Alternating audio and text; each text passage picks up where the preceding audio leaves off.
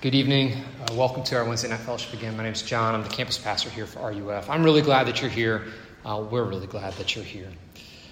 A couple of Saturdays ago, my family, we went to the Champlain Valley Fair. Did any of you happen to go? All right, a couple. I'll be totally honest. I'm not a huge fair guy. It's okay. I like it enough. But I really love going to the fair with my 6-year-old daughter, Willa. When you go to the fair with a 6-year-old, everything is awesome. It's like you've been zapped into that opening scene of the Lego movie, right? Where everything is awesome. The fried food, the sketchy rides, the trapeze artists, the racing pigs, the ponchos with the howling wolves on the front, even that funnel cake that costs $37. Everything is awesome, when you're at the fair with a 6-year-old.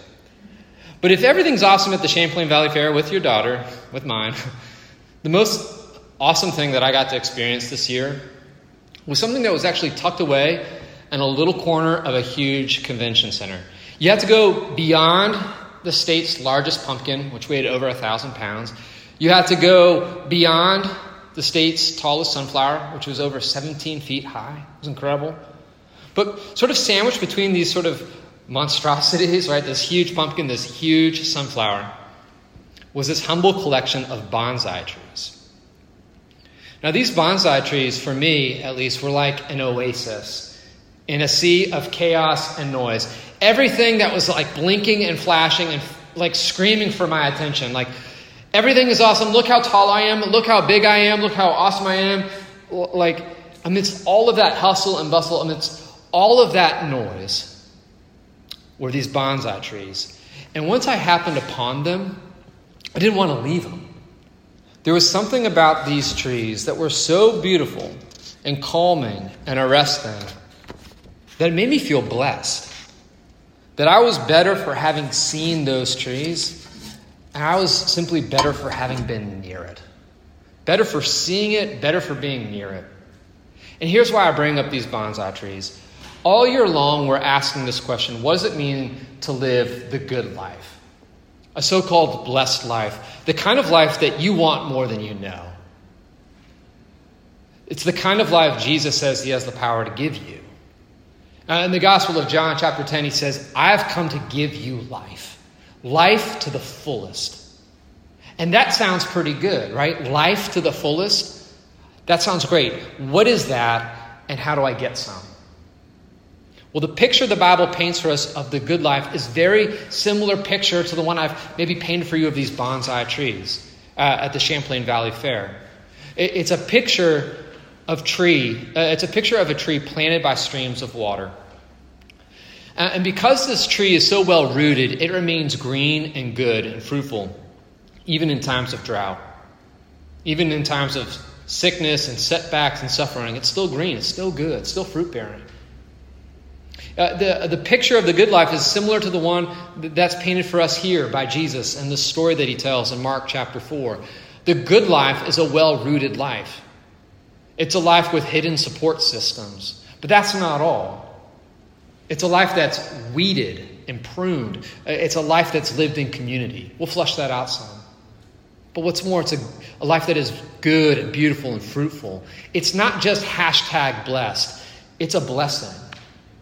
It's a life that when you come into contact with it, you're better simply for having been near it. I think deep down inside, this is the kind of life that you want. I can say for myself, this is the kind of life that I want. And granted, it's a countercultural vision, right? The good life, the life that's painted for us by Jesus, it's not super flashy. It's not screaming for your attention.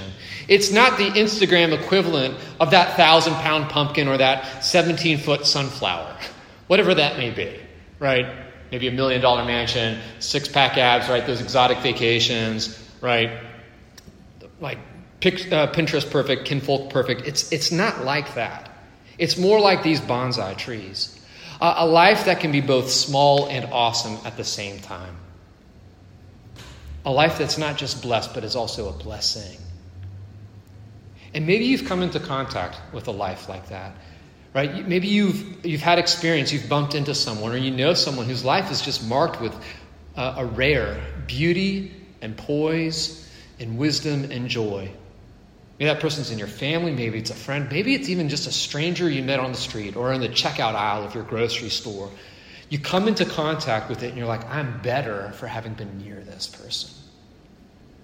Their life isn't charmed, right? They've seen and tasted suffering too, but for all the sickness and suffering and setbacks, they've remained green. Their life is still full of good fruit.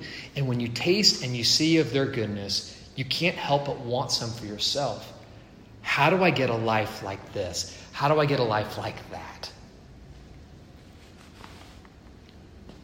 We saw last week that the good life, the blessed life, is ultimately a life that's tethered to God. It's a life of faith and trust. And we saw too that it's a life that begins with a seed and it begins with a sower. Jesus explained, hey, I'm that sower, and the seed is my word. God is the sower. The seed is his words. But as we begin to unpack the story in greater detail, I want you to see tonight that not only do we need a sower, and not only do we need seed, right? Not only do we need God and his word to touch our lives, we need to be open and receptive to what he has to say. His word has actually got to get inside of us. It needs to get inside of you. It needs to penetrate your hearts. The first group of people that Jesus describes in this story are those that are likened to a path. Okay, you can see that in your passage before you. These are people who hear God's word. Okay, they've heard it, but that word never gets inside. They are like a path, packed down and hardened. Now, birds eventually come and take the seed away from these people. Right? And Jesus explains what that means. But the only reason they can do that is because the seed doesn't go anywhere. It just sits on the surface, as it were. It never gets inside. That word, that seed, it just bounces off them, right? You could say. Now, there's a lot Jesus wants to say to us from the story, but what he wants to communicate to you tonight is this. If you want to live a good life, a life that's not just blessed, but a blessing, you need to be open to who God is and what he has to say to you. And you need to do more than just hear his words. You got to listen to him. You got to get God's word inside of you. You need to mold it over. You need to take it to heart. Stated negatively, the biggest threat to your spiritual life, and not just your spiritual life, the biggest threat to you living the good life, it's being closed-minded. It's being hard-hearted. It's being hardened. It's being so busy or so cynical or so perfectionistic that God's word can never get inside, that there's just no room, that his word just bounces right off of you. And that's what I want to talk to you all about tonight. What prevents God's word from getting inside of our lives, inside of our hearts, and what can we do about it? Maybe the number one obstacle to the good life is your busyness. You're simply too much in a rush. You've got too much on your plate to simply slow down and pay attention to what God has to say to you. I venture for most, if not all of us here, this is the number one obstacle. It's our busyness. When I ask so many of you, like, how are you doing? You know what the most common answer is, right? It's, I'm busy. We're all busy. Now, to be fair, some of you really do have a lot to do. You're working 2 jobs, or maybe you're in 6 classes. You've got like 18 credit hours, and you're juggling an internship on the side. I mean, if busyness means having a life that is full of things that matter, Jesus himself was busy. Right? The problem is not having a lot of things to do. The problem is when you have too much to do, and the only way to keep up is to hurry. See, Jesus was busy, but Jesus was never in a hurry. When you tell me that you're busy, I very rarely hear you communicate, my life is full of things that matter. That's typically not what you mean when you say, I'm so busy. Most of the time what gets communicated is, my life is full of chaos and noise. I'm so busy. When people tell me they're busy, I'm not hearing, I'm so glad I get to do lots of good things. More often than not, I'm so busy means I'm overwhelmed and I'm barely treading water. I'm too little butter spread over too much toast. Life feels out of control. It feels frenzied. I feel hurried and I feel harried. I'm so busy. Hurry and love are incompatible, writes John Mark Comer in this book right here, The Ruthless Elimination of Hurry. I can't recommend this book highly enough. It's one of the best books I've read in the past 5-10 years. I mean, it's that good. Pick this up. It's really great. A lot of what I have to say about this is indebted to him. He says in his book, all my worst moments are when I'm in a hurry. All my worst moments are when I'm in a hurry.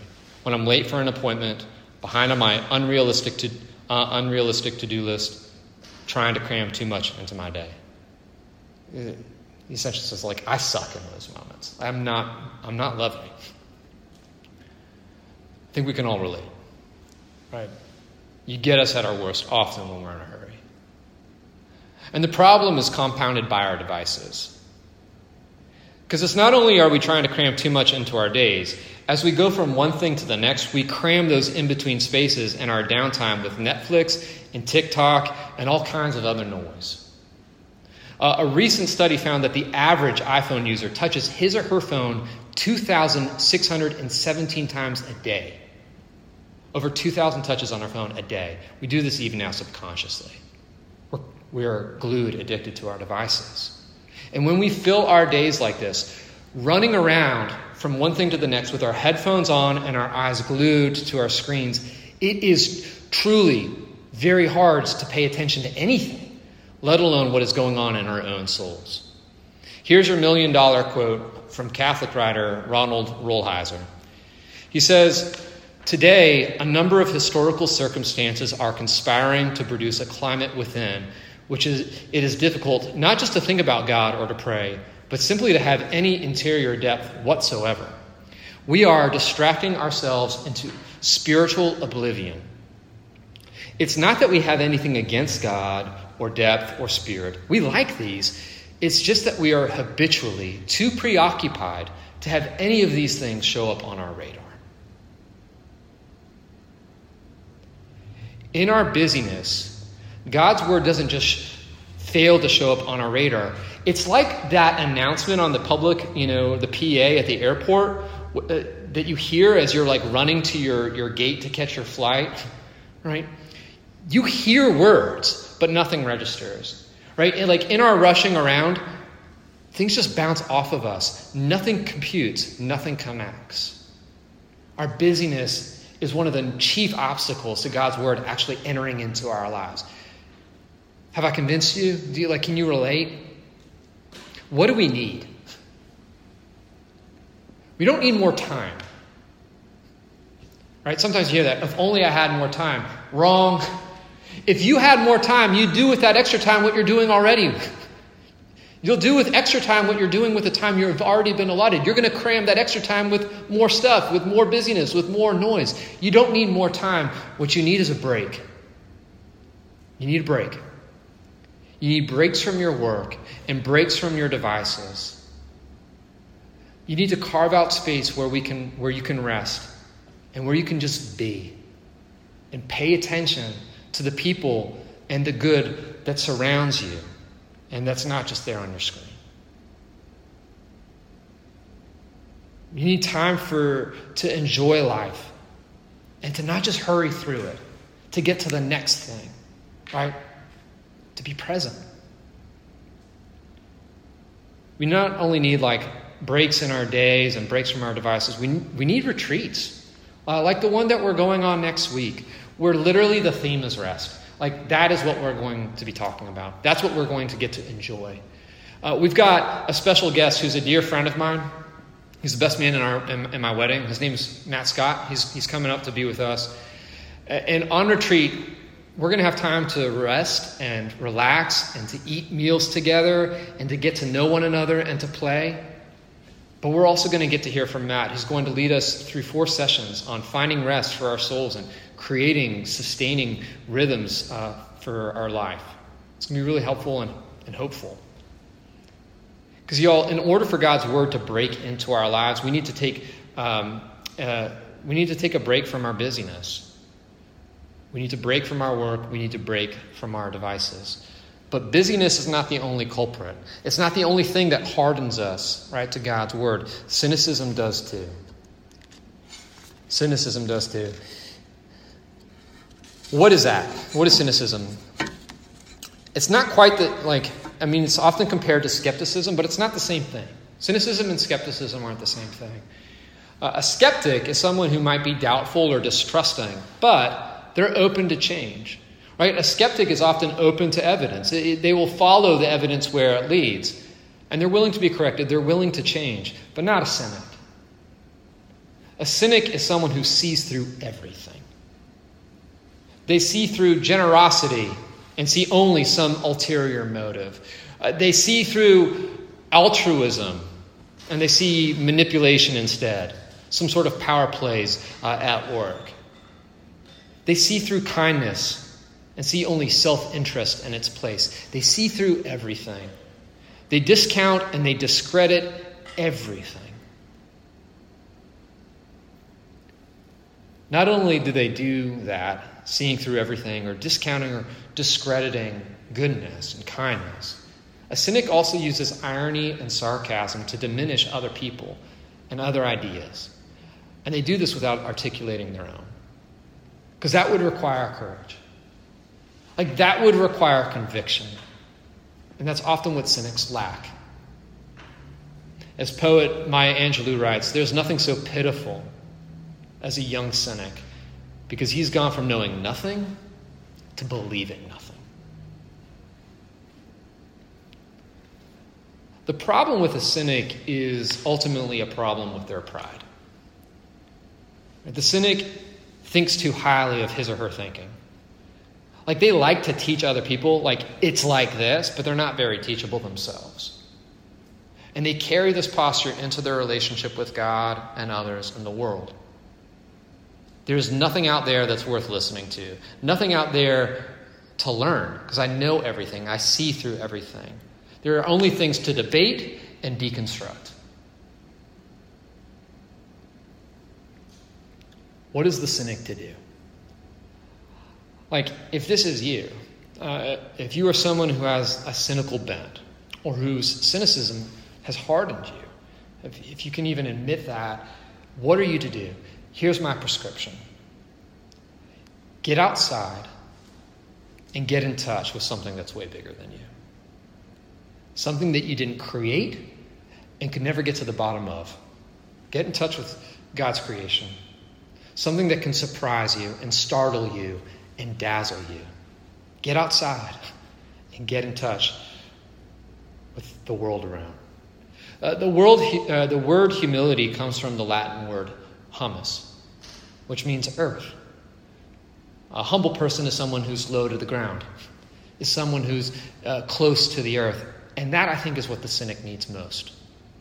To get outside and to get in touch with the earth, with the world that God has made. It's full of beauty and complexity and order. And look, if you can't get outside for whatever reason, stay inside and watch Planet Earth or anything with David Attenborough in it. Watch that and let it wow you. Let it humble you. Let it put you in your place. G.K. Chesterton famously said, and I love this quote, how much greater would your life be if you could become smaller in it? How much greater would your life be if you could become smaller in it? And that's kind of what we're talking about, right? A good life, a great life. For the cynic, this is your avenue in. Don't just get in touch with God's creation. I encourage you to also get in touch with those things that connect you to your childhood. That time in your life when you didn't know everything and the world really was full of wonder and awe. Doing things like making giant bubbles on Redstone Quad, or riding your bike, or going fishing. Anything that helps you to remember that the world really is a wonderful, magical place. Anything that can awaken your imagination and break the spell of cynicism. It's like the movie Ratatouille. Have you all seen it? You know what? That cynic critic who, when that spoon of ratatouille hits his lips, like it goes in his mouth, he tastes and he experiences something that takes him back to his childhood. And that experience softens him. It breaks the spell, and it opens him up to a whole new way of being, a whole new way of relating. I hope the same for you. You find you're kind of cynical inside. Busyness and cynicism harden us, and they prevent God's word from entering our lives. But last on this list, at least for tonight, last on this list is perfectionism. Perfectionism does this too. And this one is maybe the most obvious. The perfectionist believes that they're perfect, or at least they want you to think that they are. Perfectionism is not the same thing as striving for excellence. Perfectionism is not about healthy achievement and growth. This is what Brene Brown writes in her book, Daring Greatly. Perfectionism, it's a defensive move. It's the belief that if we do things perfectly and look perfect, we can minimize or avoid the pain of blame and judgment and shame. Perfectionism is a 20-ton shield that we lug around thinking it will protect us, when in fact, it's the thing that's really preventing us from being seen. I mean, Brene Brown crushes it on this point. Perfectionism doesn't just prevent us from being seen. It also prevents God's word from getting inside. It's a shield. It blocks. It prevents God's word from getting inside. A word that says, I'm weak and needy, and that's okay. A word that says, I'm beautiful, but not because of my performance, but because I bear God's image. All right, this word that says, I'm a human being before I'm a human doing, and that I'm lovely because I'm loved. A word that says, despite the brokenness of this world, there's beauty in it still. It's not all selfishness and cynicism through and through. It's a world that is loved and is saved and is being redeemed. It's a world full of bonsai trees and butterflies, of beauty and wonder and awe. It's not all bad. It's not all awful. It's a word that says God saves sinners. The good news of the Bible is not that God comes down from heaven to hand out gold stars. It's the good news that God came to seek and save lost people. That he came to make sick people well. And to bring dead people back to life. I'm a recovering perfectionist. And what I need most of all is what I think all perfectionists need. But it's what we're all afraid of and trying to get away from. We need to experience failure and not be able to hide it. We need to experience suffering and be forced to ask for help. We need what one man called severe mercies. This is kind of a silly example, but I suffered a hamstring tear in this leg right here just days before a week of welcome. I was playing pickup soccer with my neighbors, and I tore my hamstring like chasing down a loose ball. Now I'm like the new kid on the block. Like we moved into our house like a year ago. And I want my neighbors to think I'm cool. And I want my neighbors to see me scoring goals. I don't want my neighbors watching me like hobble off the field as I wince in pain and then like crawl off the field in my hands and knees like a baby. I don't want them to see me that way. But that's what they saw. If I'm honest with you, I want you to see me in similar ways too. We're still kind of getting to know each other. And it's easy for me to want to project a front. I want you to see me as cool. I want you to see me as smart and capable and strong. So it was really hard for me when we went on the hike at Stowe Pinnacle that first Saturday of the semester, and I couldn't go to the top with you. Like that was hard for me. I don't like being seen as weak or needy or vulnerable. I don't like to be seen as not put together. I want you to see me as the reverse of all those things. But the thing is, that's a lie. The truth is, I don't have it all together. The truth is, I often limp through life. And not just physically, but emotionally and spiritually too. And I often try to hide those things, right? To shield those things from view. But it's really good for me when I can't. It's actually really good for me when I pull my hamstring. And I can't hide that. Or when I make a mistake and I have to publicly say sorry. It's good when I mess something up and I've got to ask for forgiveness. All these things, because it's precisely in those moments. It's precisely in those moments that the facade of perfection, it falls apart. And I am forced to accept and believe and lean into the truth that I'm okay even when I'm not okay. That I'm okay not because of something in me, but because of something God put inside of me. His word. This word that reminds me that the so-called saints of the Bible, they're not perfect people. They're broken, messed up people who have found and are holding tight to a perfect Savior. Those are the saints. Not perfect people, but those who found a perfect Savior. You all, the good life begins with a sower, and it begins with some seed, but it also begins with an open mind and a soft heart. It begins when we allow God to speak into our lives, and we pay close attention to who Jesus is and what he has to say.